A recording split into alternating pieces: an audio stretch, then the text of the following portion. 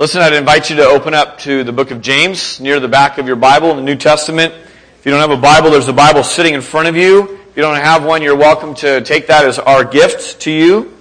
While you're doing that, I just want to remind you of something that we've been doing and is winding down.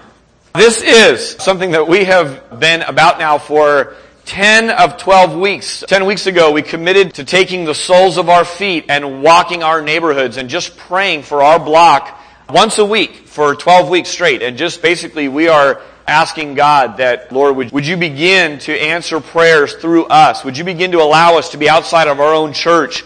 And on this map, on this side of the building, are the different places that you can go and see highlighted areas that have been committed to be prayed for 12 weeks. We have 2 weeks left of that. And on these, take up a towel, we took up paper towels and wrote our neighborhoods down. And you can just see those on this far wall, and those represent real homes, real people, a whole universe of people that is there, that needs Jesus. Here's my challenge and my invitation to you is this. Specific needs are what we're looking for. We intentionally culminated this with our spring workabout, the neighborhood workabout, twice a year going out and just simply meeting needs that are there. We are looking for more needs. And one of the ways that you can do that is just have your eyes open and talk to people. And if you are in a conversation with someone, be looking for tangible, practical ways to be helping them. If you notice that you're talking to one of your neighbors and you think to yourself, wow, it may be difficult for this person to get on their ladder and do ladder work. If you do ladder work at your house, trimming trees or cleaning gutters or doing whatever else on a ladder, then that should just trigger in your mind. Maybe there's something there. Maybe there's a way that we could help with that. Weeding is something that is an ongoing issue. Car work, house cleaning, those are the kinds of things that we're looking for. On the back table is a flyer that we put out this week that says this. And what we're asking is this. We want you to take 5 of these. And of your whole block, it may be a little intimidating to get 37 homes covered with a flyer. But we're asking you to take just 5 flyers and say, what 5 homes could I target to specifically talk to people? And one of the ways that has been helpful in the past, it's a little awkward. I'm thinking about this for my own neighbors and wanting to be of help and not wanting to be an offense.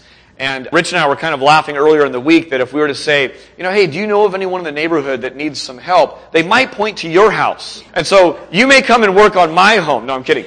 But what we want to do is just be a blessing with that. So on the back table today, grab 3, grab 5 that you can personally just get in the hands of someone and say, look, we are wanting to be a good neighbor. We're wanting to just be a blessing. And part of that's just knowing how to be a blessing.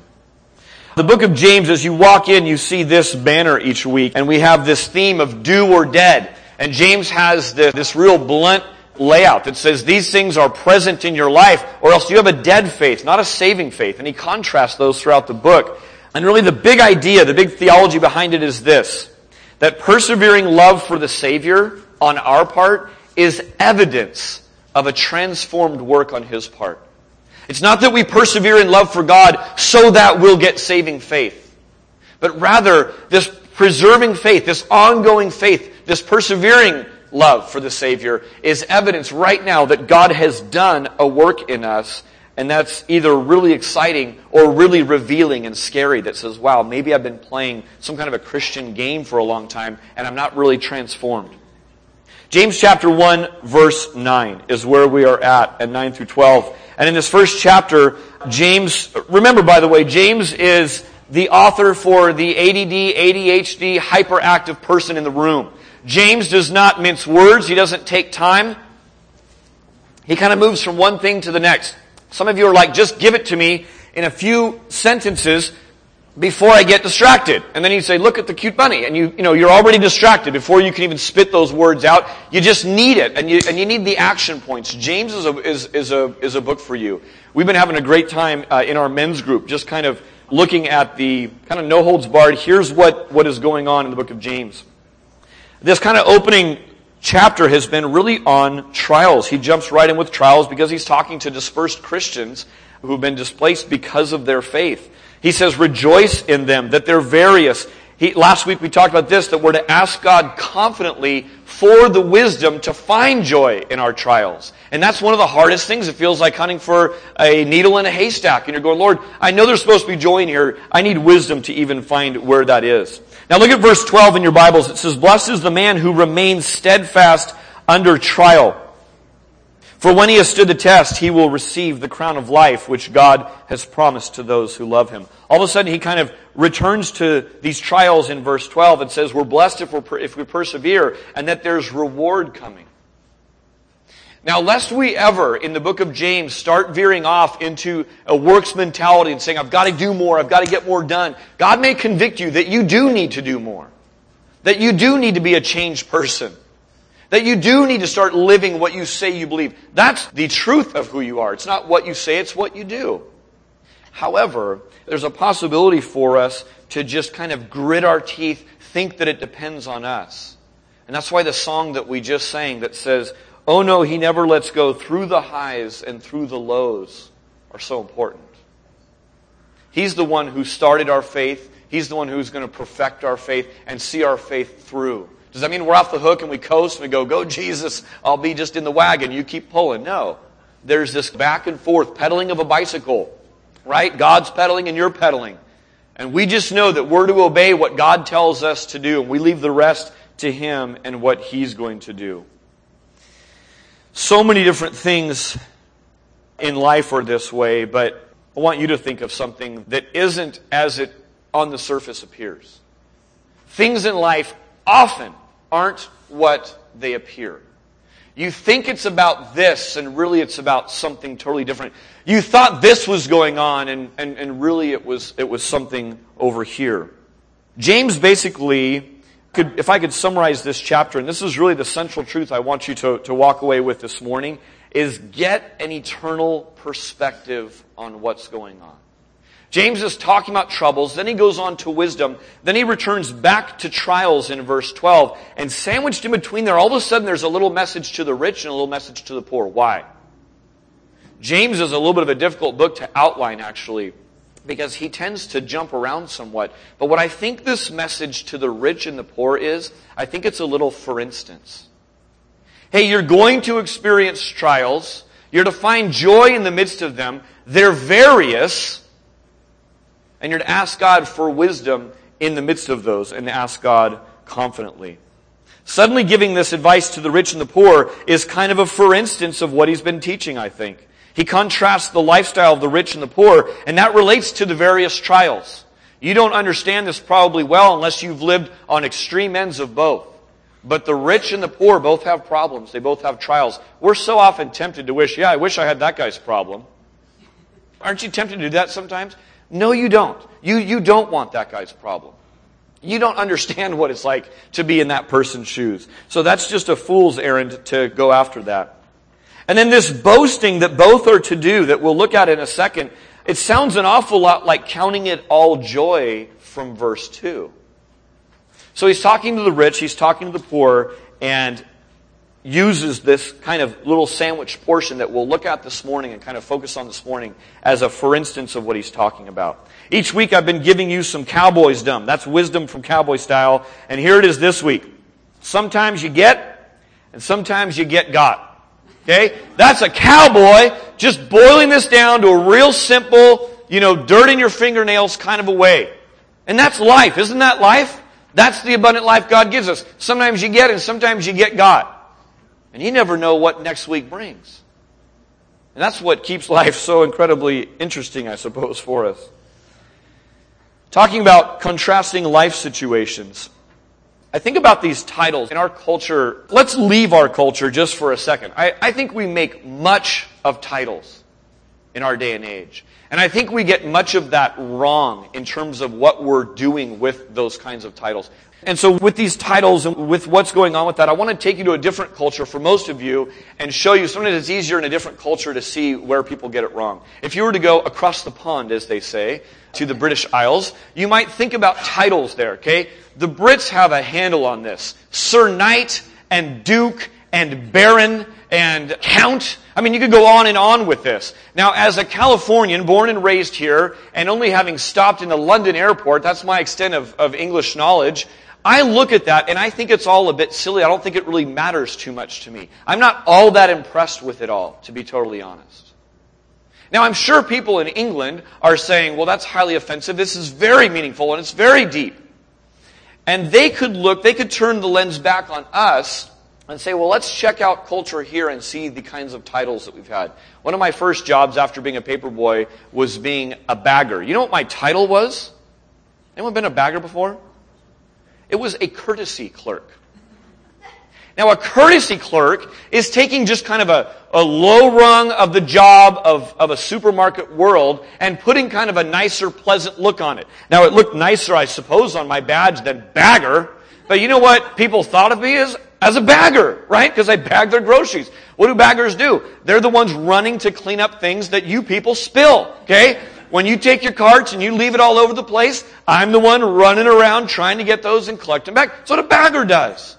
It's a basic thing. Now, I could go around and kind of go like, I'm the clerk of courtesy, and like really milk that. And people are like, dude, you're a bagger. Just calm yourself, But let's just move up the ladder a little bit. What happens is people begin to walk around with an air of this. Well, I'm the VP of such and such and so and so. All of a sudden, that VP and the fact that I felt the need to tell you that implies something. It means that I want you to get the respect that I've earned with this title. And in my business world, people who are around me and want my title are going to be very impressed with that title, aren't they? They're going to be, wow, you're the VP of whatever. Those outside of that, those from England who are already a baron, whatever that is, comes over and says, who cares? That's silly and nonsensical. And whoever's the VP always is put in their place when the president comes in or the CEO comes in. And do you see the ranking that we do with one another in this? And we're constantly doing this. You're a B student. You're an A student. You're a screw-up. You're the one that always does the right thing. You're fat. You're handsome. You're most likely to succeed. All these labels that people put on us, and sometimes they stick. And sometimes we wear them. And sometimes we're very, very quick to look out and say, that person is that. And we slap that label on them. Don't even have to tell them. But haven't we done already? We've already done something diminishing to them a little bit by just labeling them, even if we never tell them what we think their label is. So titles and labels are a huge part of our culture. Now, rich and poor. We're going to focus on rich and poor because the text focuses on rich and poor here. And James is going to get into partiality later on in the book, which we'll be revisiting. How do you define who is rich and poor? I thought of 3 items, and the way that you use them might help determine in your brain right now if you're rich or poor. Okay, let's go. A shopping cart is either storing things that you're going to buy, or it's used as a backpack. That might be rich or poor for some people. Think about cardboard. How do you use cardboard? Do you use it as a sign to give stuff or to get stuff? That might be an indication of whether you're rich or whether you're poor. We could go on and on with this, but let me give you one more. A trash can. Do you throw stuff away there, or are you looking for something to eat or something to take out of that? Okay? Just a quick line in the sand of rich and poor, right, in our culture. Now, you could kind of balloon this out to the worldwide culture. One of our families has a son who's in Haiti right now. Never been to Haiti, but I can assure you that he is experiencing, with his eyes and with his senses and smell and touch, he's experiencing a level of poverty right now that he's never seen before. I don't know if this individual's been to Mexico a whole bunch, but even if he goes to Mexico, you could look at Mexico and say, wow, those that I thought were poor before are really rich. When you suddenly look at someone here who fits the category that we would label immediately, oh, that's a poor person. We could look at them and say, wow, that person's eating way better than what I saw in Haiti. So these labels, in many ways, don't really even mean anything. Everyone in the world, whether rich or poor, high or low status, is really living in a very similar reality, and wealth has the ability to mask it from us. Bible comes along and exposes things for what they really are. Turning your Bibles to Psalm 49. I know I told you, James, we got a couple verses in. We'll be back there. But Psalm 49, turn there. A few years ago, I was in China, and I got to see the graves of some very great Chinese rulers. And I stood over this railing and kind of looked down and saw these different burial sites and excavation sites. And I'll tell you what I saw. as the guide is telling us different things and saying, these are 3,000 years old. And I'm just going, wow, it's just hard to get my brain around the age of what I'm looking at. And let me tell you about the great works and the great wonders of this or that leader. What I was looking at was a pile of old dusty bones. Really old dusty bones. And what I couldn't get my head around was I'm sitting here looking at it, I'm hearing this guy, spout off all the great things this person had done. And I just thought, yeah, but they're just dusty bones. Like that's all that it amounted to. And it's humbling to turn around and go, that's all I'm going to amount to. And if this guy was great and had this giant far reach of things, I don't have anywhere near that. No one's going to come and tour my bones, 3,000 years later.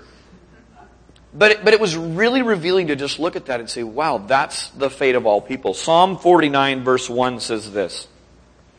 Listen to the scope. Talking to rich, poor, high, low. Listen to this, all you people. Pay attention, everyone in the world. High and low, rich and poor, listen. Then down to verse 5.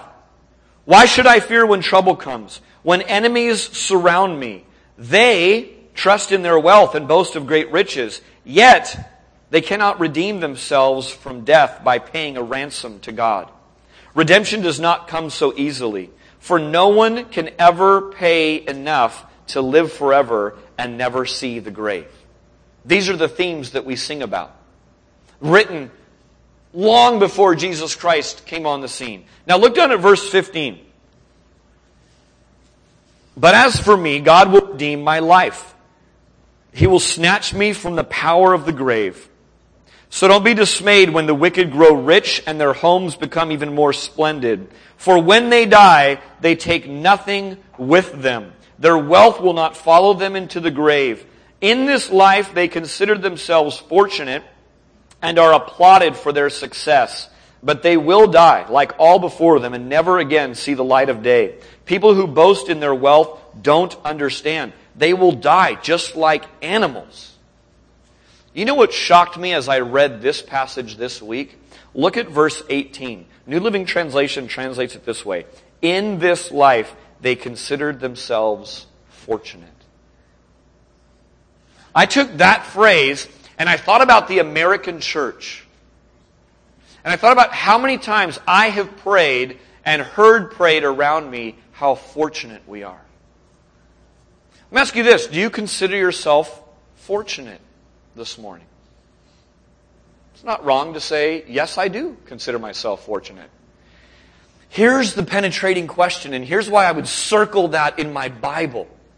The question is this: why do you consider yourself fortunate?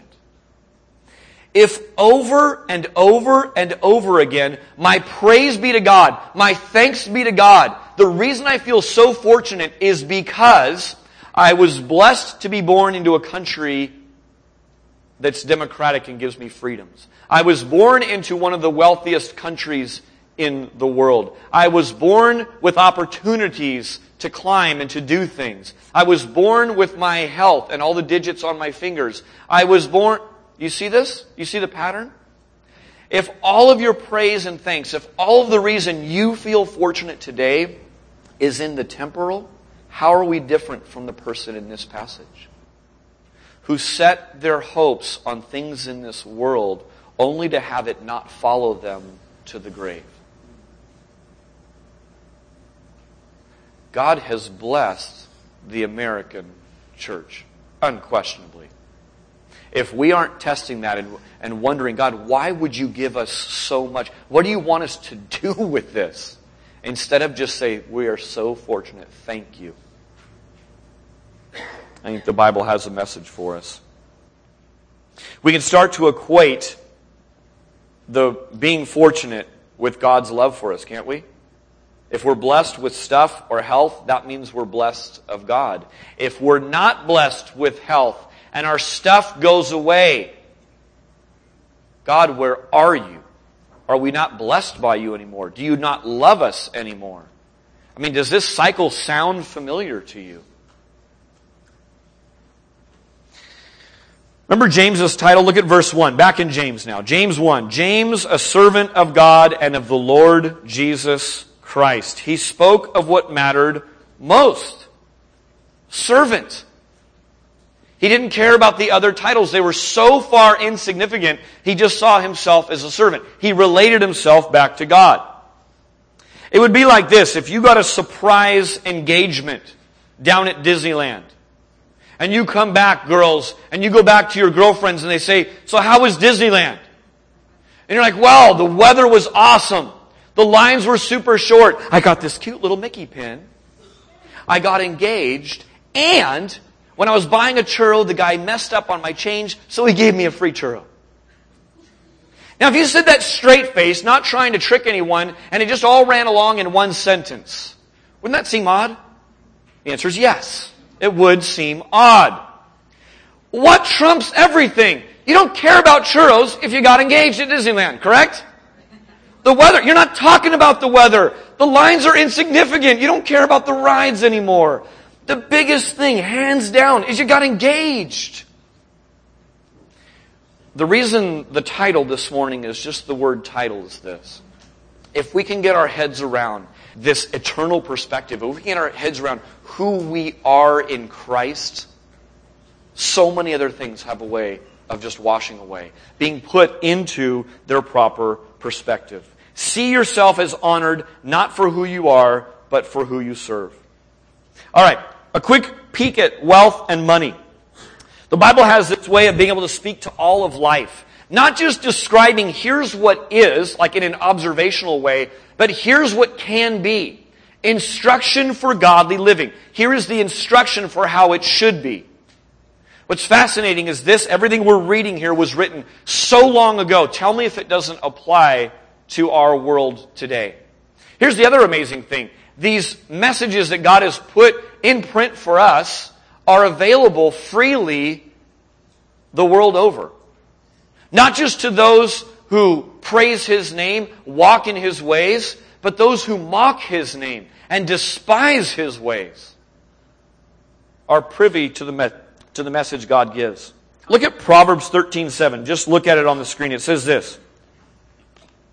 One pretends to be rich, yet has nothing. Another pretends to be poor, yet has great wealth. Here's a little principle. Wealth and worth can be deceptive. Now we can see that as descriptive and as observational, but we can also see that as instructional and say, yeah, I observe that to be true, and that's real. Here's another one, Proverbs 19:4. Wealth brings many new friends, but a poor man is deserted by his friend. And kind of the overriding principle there is that wealth distorts relationships. We would look at that and say the world over, yes, that is true. And it's even instructive for us moving forward. The one that wrote that, Solomon, maybe he didn't write that because he was so very wise, although he was very wise, but maybe he wrote that because he was exceedingly rich. And he just lived it. Man, when you got money, people want to come help you spend it. When it goes away, all of a sudden the phone calls stop coming and they're gone. And it just has this penetrating way to show what's really there. As I started with, many things in life aren't what they seem. The relationship you thought you had when times were good versus when times were evil. Now, just in our day and age, can you think of any conflict right now between the rich and the poor? I mean, any at all. Let's just try to stretch our minds here a little bit and think about this. May Day, worldwide rioting because of the haves and the have-nots. Occupy everything. I mean, it's just everywhere, right? And this struggle going on back and forth. Again, we're going to get to this in chapter 4. What's the conflict all about? James doesn't just observe, hey, by the way, there's been conflict between the rich and the poor. I could do that uninspired. James, though, says, here's what appears to be the struggle. If only we could make things equitable, it'd be good. James goes beneath that in chapter 4, and we're going to get to this where he says this. He goes into detail about evil desires to acquire and the jealousy that persists and the whole reason for conflicts and quarrels and fights that go on among them. And I don't have to go and look at the newspaper headlines for this. All I have to do is come down to breakfast. That's it. It's in my own home. I see the same thing. What causes fights and quarrels among you? And I go, wow, it's there. And lest I think it's just my kids who are not as mature as I see it in my own self. Dave, what causes fights and quarrels in you? I mean, it's as intimate as my own skin and my own blood coursing through my body that I say, I get this. And God, we need help out of it. Money is a great indicator of your spiritual condition, and that's why Jesus spoke often of money. James, his half-brother, follows suit. He speaks a lot about wealth. We're going to come back to wealth many different times in this book of James. 1 Timothy 6:10 says that the love of money is the root of what? All kinds of evil. James picks up on a few. Chapter 2, it leads to partiality. Chapter 4, it leads to boasting. Chapter 5, it leads to self-indulgence. That's just 3. But loving money leads to all kinds of evil. Central truth this morning, get an eternal perspective. The only poverty to really fear is your own wretchedness before a holy God. And the blessing, the joy, is that Jesus paid that for us. And gave us riches that can't be stolen or lost. Those of you who are losers, meaning you'll lose stuff left and right. It's valuable to me. I don't know why I keep losing it. God's given you riches that can't be stolen or lost. And the only wealth that lasts, the crown of life, or to put it another way, the title of son and daughter, given to us. True riches from God. James 1:9, let the lowly brother boast in his exaltation. If you're poor, that's the message to you this morning. Boast in your exaltation. If you're rich, I'll let you decide which one you are. James 1:10, and to the rich in his humiliation. Now, maybe because James is fairly brief, he doesn't go into some lengthy explanation of what he's talking about. In essence, he leaves it to our own imagination and to our own putting together. What is he talking about specifically in those things? In our groups, as a family, with further study, you can dive into that more. Let me just say this about it. Knowing that things aren't often as they appear, consider what does the poor person have to exalt in? What does a poor person have to exalt in? And then consider, stop. Think about, invest some energy into this. What does the rich person have to exalt in, to glory in, that's humiliating? You know where this makes sense? You know where this begins to make sense? Is if you are a child of God and you're sitting at the family table. If you're a child of God, then you can start to get your head around what this could be. If you take God out of this and you just live life under the sun, as Ecclesiastes likes to use the phrase, I don't know how you make sense of this a whole bunch. But I think at the family table, it begins to give some structure. I want to spend the rest of our time with special instruction to the rich that James goes ahead and gives to us. He doesn't comment more on the brother of lowly position, but he takes a whole nother verse and a half to talk about the rich man. And I've got a couple of reasons I think that he's doing that. One is because in James's world, just like in our world, people tend to trust in their riches.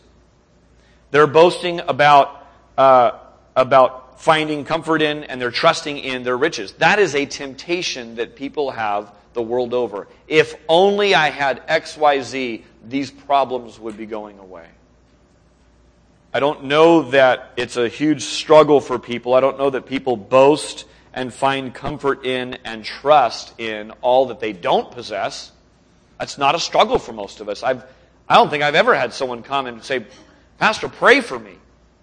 I'm poor, I don't have anything, and I'm putting all my trust in that. I've got so much comfort from having nothing and starving. That's just not a temptation for us, is it? But every one of us this week, if we were to just play back our week, we'd probably think in our mind's eye, You know what? I took a lingering glance, just going, man, it'd be nice to drive that car right there. It'd be nice to have that pair of shoes, ladies. Maybe guys, I don't know. I wear flip-flops, so I don't notice other guys' shoes. I wish I had that girlfriend right there. I wonder what it'd be like to live in that house right there. I don't know what that guy's job is like over there. On and on we can go. It can get really petty and silly. I wonder what application that guy's got on his iPhone over there. Right? Stupid stuff. The reality is we tend toward putting our trust in wealth. Here's a second reason I think there's special instruction to the rich. Because the rich are actually on a more perilous journey due to the many pitfalls that wealth exposes to rich pilgrims. I say this because the Bible teaches it. Luke 18:24, Jesus is talking to what's sometimes called the rich young ruler.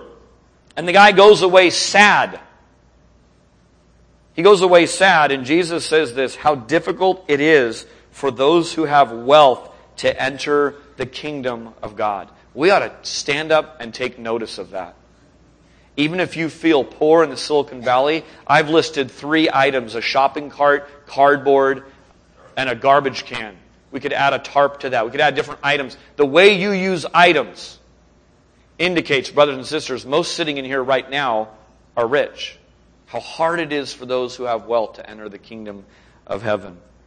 1 Timothy 6:9 reveals that wealth blinds people. It says this, but those who desire to be rich fall into temptation, into a snare, into many senseless and harmful desires that plunge people into ruin and destruction. For the love of money is the root of all kinds of evil. It is through this craving that some have wandered away from the faith and pierced themselves with many pangs.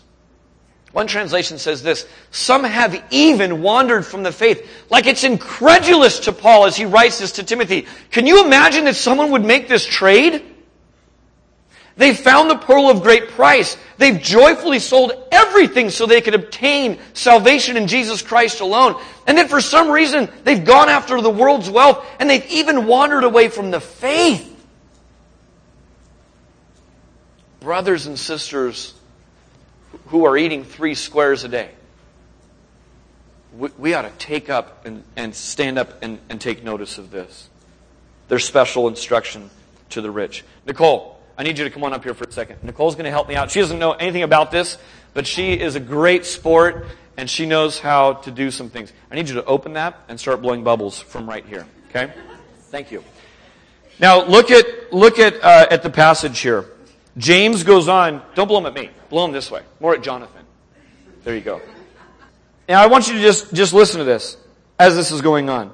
Verse 10, and the rich man is humiliation because like a flower of the grass he will pass away. For the sun rises with its scorching heat and withers the grass. Its flower falls and its beauty perishes. So also will be the rich man fade away in the midst of his pursuits.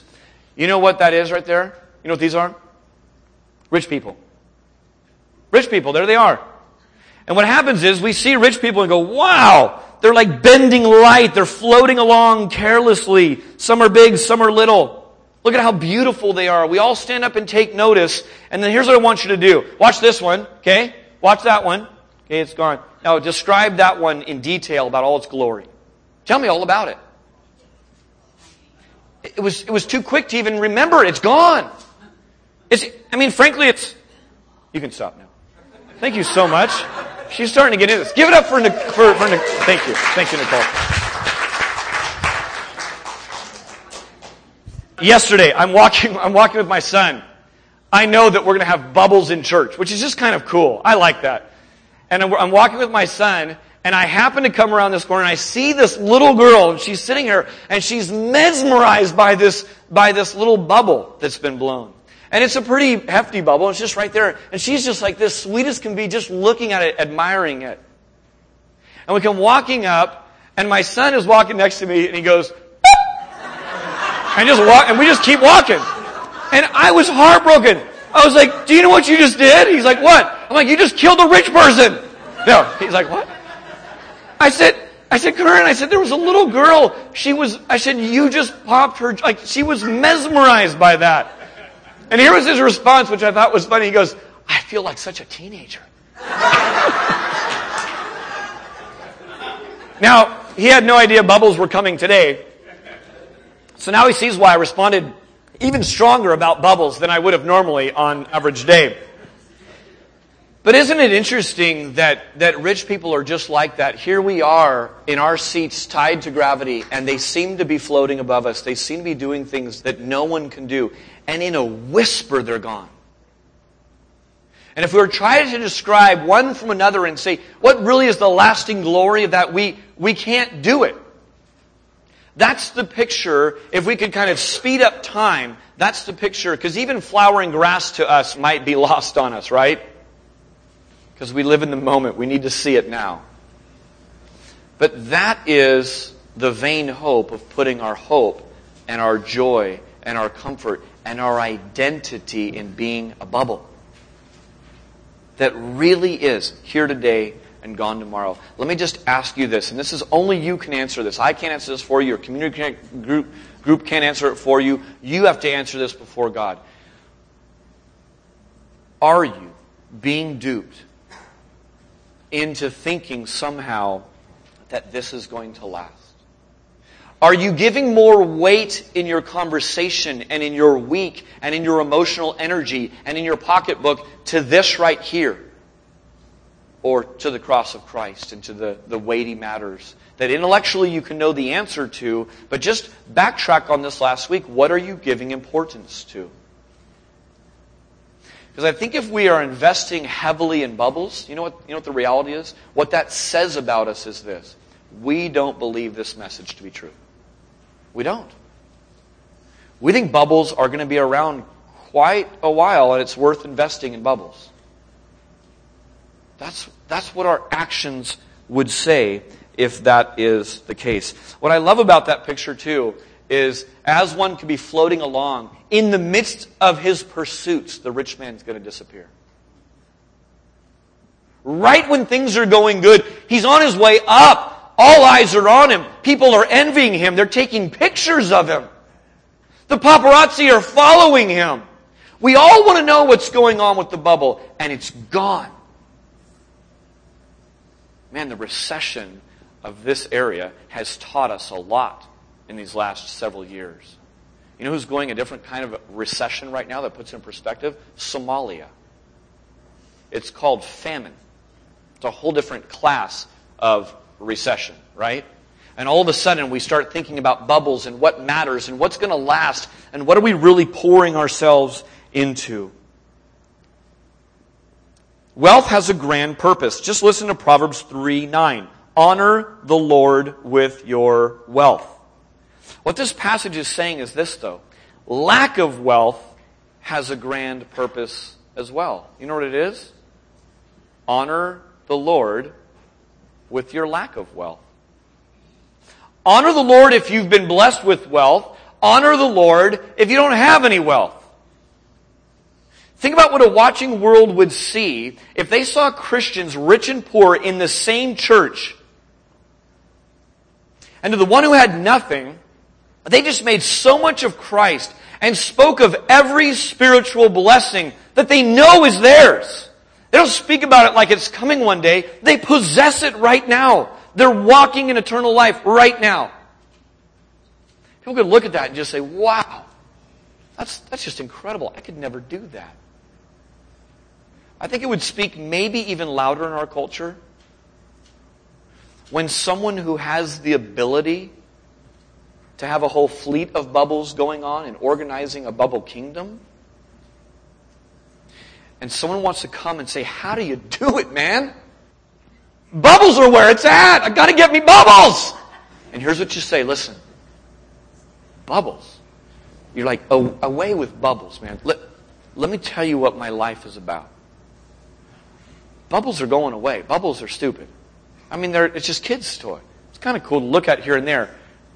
But let me tell you where it's at. Let me tell you what my life is all about. And not waiting for one moment in a decade, but that just pours out of you. Because that's what gets proper rate.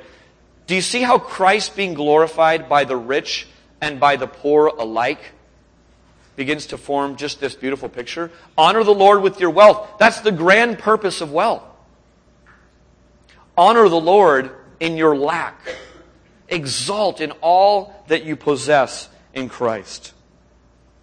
We can be thankful today that wealth and riches, probably like few other things in life, are an incredible barometer to see just how you're doing spiritually.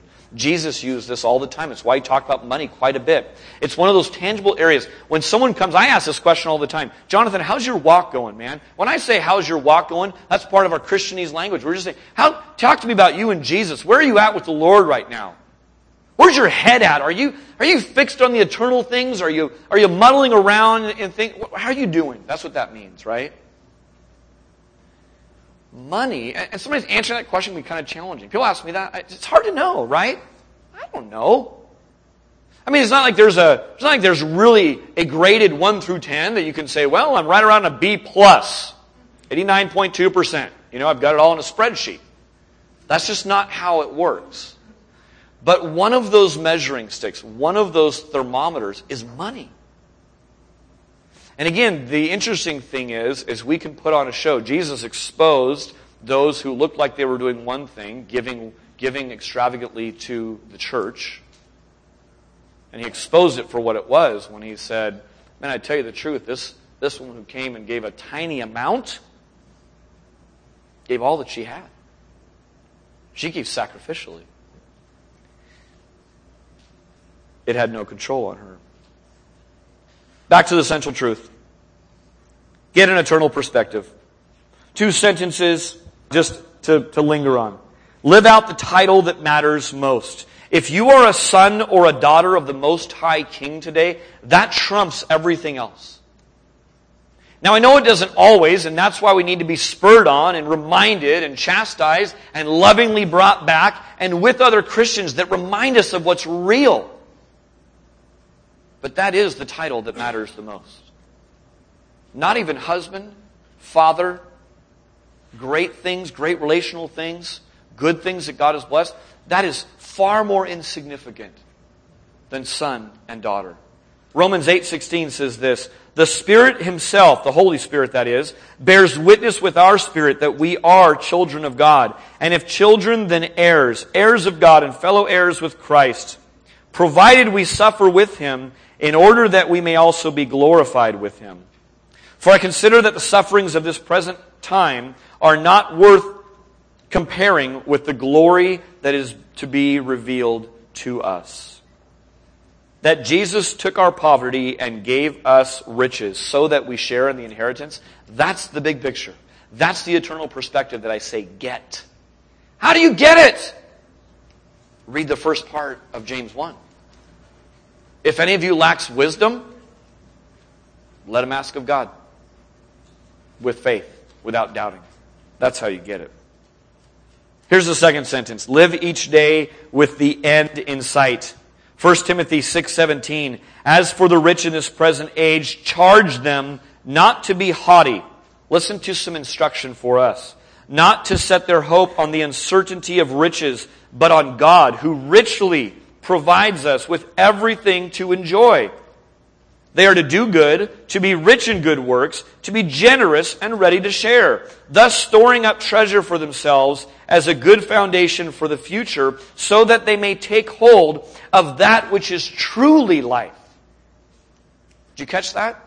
Do all these things. Don't be haughty. Be rich in good works, so that you can take hold of that which is truly valuable, eternal life. Here I see a few things. One is to walk with those who steer you to what's real. There are those in our midst and those that you know that are genuinely humble. They're not haughty in their wealth. You don't even hear them talk about their position and what they do. They don't want to talk about that stuff. Because frankly, it's not that eternal and that important to them. Part of their life, but that's not where they linger. Walk with those who do good. The Neighborhood Workabout is an interesting event because what I love is every single time we've done one of these, every spring, every fall, as an organized thing, what it's doing is it's giving opportunity for people who've never taken that step to do it to say, let me kind of see how this is done in community. Let me go with a group of people to see how this is done.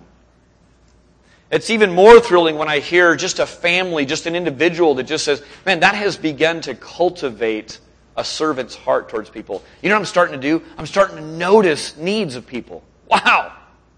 That's a change. All of a sudden I'm really listening when someone talks to me, and I don't just check out and just kind of wait to tell them what I want to tell them. Man, that's God growing in me a genuine care for people. We ought to have neighborhood workabouts that are planned and organized, but also spontaneous and unstructured. That same picture, that same model of just being a blessing. Sometimes God lines this up really, really well for us. We were given a meal not that long ago, and we just were given a lot, and we happened to have some drop-in visitors, and we just said, man, how perfect that we have a lot of food, so we shared it. There's other times where I've had things, and I've just thought, man, thank you, God, thank you, God, thank you, God, thank you, God. And at some point, a still small voice says, stop thanking me and share. Give some of that away. I'm glad you're thankful, but it's not meant to just kind of store up for yourself. Be giving it away. Be giving it away. Honor God with your wealth. Do you know that with money, every time that you freely give, every time you write a check, every time you click on your web browser, every time you put cash, you know what you're doing? You're declaring independence from money. And some of you spiritually, that's been a giant marker in your life. You're like, wow, that was one of the last strongholds that I knew God was really at work. Because I'll part with a lot of stuff, but not with my money. Not the right way. I've given before in church, kind of like as a payment, or as because I thought you're supposed to do that, or because that's what mom and dad taught me to do. But man, what a difference to say, man, I joyfully give this away. God, how much can I give? I mean, I just want to give to this. What else can I do? I've given, I want to give some more. We're to be ready to share, generous with our stuff, with our money, with our energy, with our time. From a few scriptures, I just want to leave you with a few signs that you might be getting this. I'm going to put these in I have type statements, and you just write number 1. If you're taking notes, you just write down 1, 2, 3, 4 down the page. And you can just put a yes or no to this, okay? These are just a few samplings of some signs that you might be getting this. Number 1, from Luke 14. I won't read it, but I have thrown a party for those who can't repay me. You ever throw a party or a dinner and invite those, not your siblings, not your friends, not those down the street, not those who could possibly repay you and do it in return? Check out Luke 14 sometime. You'll see more what I mean. Number 2, I love God's presence more than money. I love God's presence more than money. This is shown by how much I'm constantly talking and thinking about Him. Hebrews 13:5 says this, keep your life free from the love of money, and be content with what you have. For He has said, I will never leave you nor forsake you. That's linking love of money with the love of God's presence. I'm with you always, even to the end of the age. Oh, okay. Then the cash problem maybe isn't so much of a cash problem. It's a different kind of a problem. Number 3, I live by a biblical standard of living. This one's painful. You ready? 1 Timothy 6:8. But if we have food and clothing, with these we will be content. But if we have food and clothing, with these we will be content. I hope that kind of lands heavy on your chest. I think you're listening, and I think you're sensitive to the Spirit right now if that sits uncomfortably in this room, because it should. It sits uncomfortably at the tip of my tongue as I speak it. That's a biblical standard of living. Number 4, I joyfully sacrifice now as I am living for the greater reward later. Philippians 3:17, brothers, join in imitating me and keep your eyes on those who walk according to the example you have in us. For many of whom I have often told you and now tell you even with tears, walk as enemies of the cross of Christ. Their end is destruction, their God is their belly, they glory in their shame with their minds set on earthly things. But our citizenship is in heaven, and from it we await a Savior, the Lord Jesus Christ. In the month of May, we have specifically designated some time in our community groups to say we're just going to form a bunch of prayer groups each week in the month of May. Instead of lingering over the text, which I'd still encourage you to do, we're just going to go to the Lord in prayer. Isn't it easier to talk about prayer requests than pray? Don't you find yourself lingering, discussing, let's read books on prayer. Instead of just getting on your knees in your prayer closet and praying. So what we've said is, the month of May is in no way like, oh good, let's get that out of the way so we have the prayer done for the year. Rather we say, God, would you stir up in us in this month of May as we just humbly bow our knees? Would you teach us how to do it? Show us who you are. So in our services, we all have the ability to just have patterns and rituals that go on, and we're as guilty as the next church. One of the things that can be kind of rote and kind of religious in its just repetitiveness is to pray over people's prayer requests at a certain part in the service. And just pray for, Deacon Bob's elbow and, Aunt Martha's baking skills or whatever's going on. And we just kind of pray. And sometimes we can get kind of sleepy with that, can't we? We can do that with a prayer before a meal or a prayer at bedtime, frankly. But for us, here's what we want to do. We want to take some special time in our services in the month of May.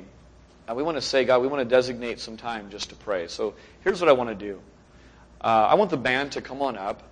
And in just a minute, they're going to be leading us in some more singing. And we're going to have an opportunity to respond to the Lord in prayer, in our own silence of not singing what's going on, of giving joyfully and freely of our money to God, and of singing these truths that we're talking about. But before we do that, I want to have us close our eyes and go to prayer, and I would like you to stand up if you are having money problems right now. Now, before you stand up, let me clarify, in light of the scripture that we just read, lest we look at our face in a mirror and forget, right? In light of what we just read, here's what I'm opening this up to. It might be a cash problem that you have. If that's true, I want you to stand up. I want brothers and sisters around you to just lay hands on you and pray as I lead us out. But I'm wondering if it's not a cash problem, but more of a clarity problem. I want people in this room who have a cash problem to stand up, but maybe more so I want people to stand up and say, you know what? In some big or small way, money's had a hold on me. I've been chasing bubbles in some way, shape, or form. So I'm going to ask you to stand up. It's going to take some humility, and that's okay. And if someone stands up near you, I want you just to gather around and acknowledge them by putting an arm around them, by laying hands on them. I'm going to pray for us as a congregation. And specifically, I'm going to pray for those who are standing. Now, we won't know if you're standing up if it's because you have a shortage of money. I've got more bills than I can handle. Or if there's a bondage issue that you're just confessing, and this is a way of confessing before your brothers and sisters. I don't want this to have bondage on me. The way sin loses its grip and its power is you bring it into the light. You say, I just freely confess this, and I run to the cross of Christ, and I'm freely forgiven for this. So, right now, without delay, if you have need to stand up due to some money issues, I want you to stand up right now, and we'll pray. And just gather around those who are standing. Turn your head around so we just have some people that are ministering to those in our midst. If someone's not near you, go stand up right now and go be near them and get an arm around them. Lay hands on them. We have some in the back that people need to get up and go to. Thank you. I'm going to pray. We're going to sing. And then we'll dismiss to lunch today and get to just keep the worship service going over a meal. God, we praise you right now for the title of son and of daughter that you have bestowed on sinful, wretched people. on those who are good and moral and wretched, on those who are disgusting and filthy and running from you and are wretched. You've been gracious to us, God. We thank you for giving us the true riches of heaven and an eye to see and a mind to understand what we really possess in Jesus Christ, such that it makes everything else pale in comparison. God, we have needs in our body right now that are real and that are tangible. And we don't want to be those that say blessings on you and do nothing about it. God, would you well up in us a spirit of generosity that says, my stuff is your stuff. It doesn't matter. I want you to have so that you don't lack. And I want to give away so that I don't have too much. God, we don't look to government to manage that for us. That will never be the answer. We don't look to our own goodness to muster up some good charity now and then. God, you're a generous and giving God. Would you put that spirit in us, Lord? Father, we promise that when these stories percolate, when it shows up that you're moving in our midst like we see in the early church, that no brother or sister is lacking because of the generosity and the sacrificial giving of the family, that will look to that and say, that can only be because the Spirit of the risen Jesus Christ resides in that person and in their midst. God, I pray freedom from the bondage of stuff, from the bondage that money holds on people in the church in this city. God, would you free us from it to such a radical degree that people will humble themselves, that don't ever have an interest in religion, but they have to know what it is that we have that makes us not care like everyone else about our things. Father, we thank you for letting us walk through trials so that our eyes can be lifted from the temporal to that which is eternal.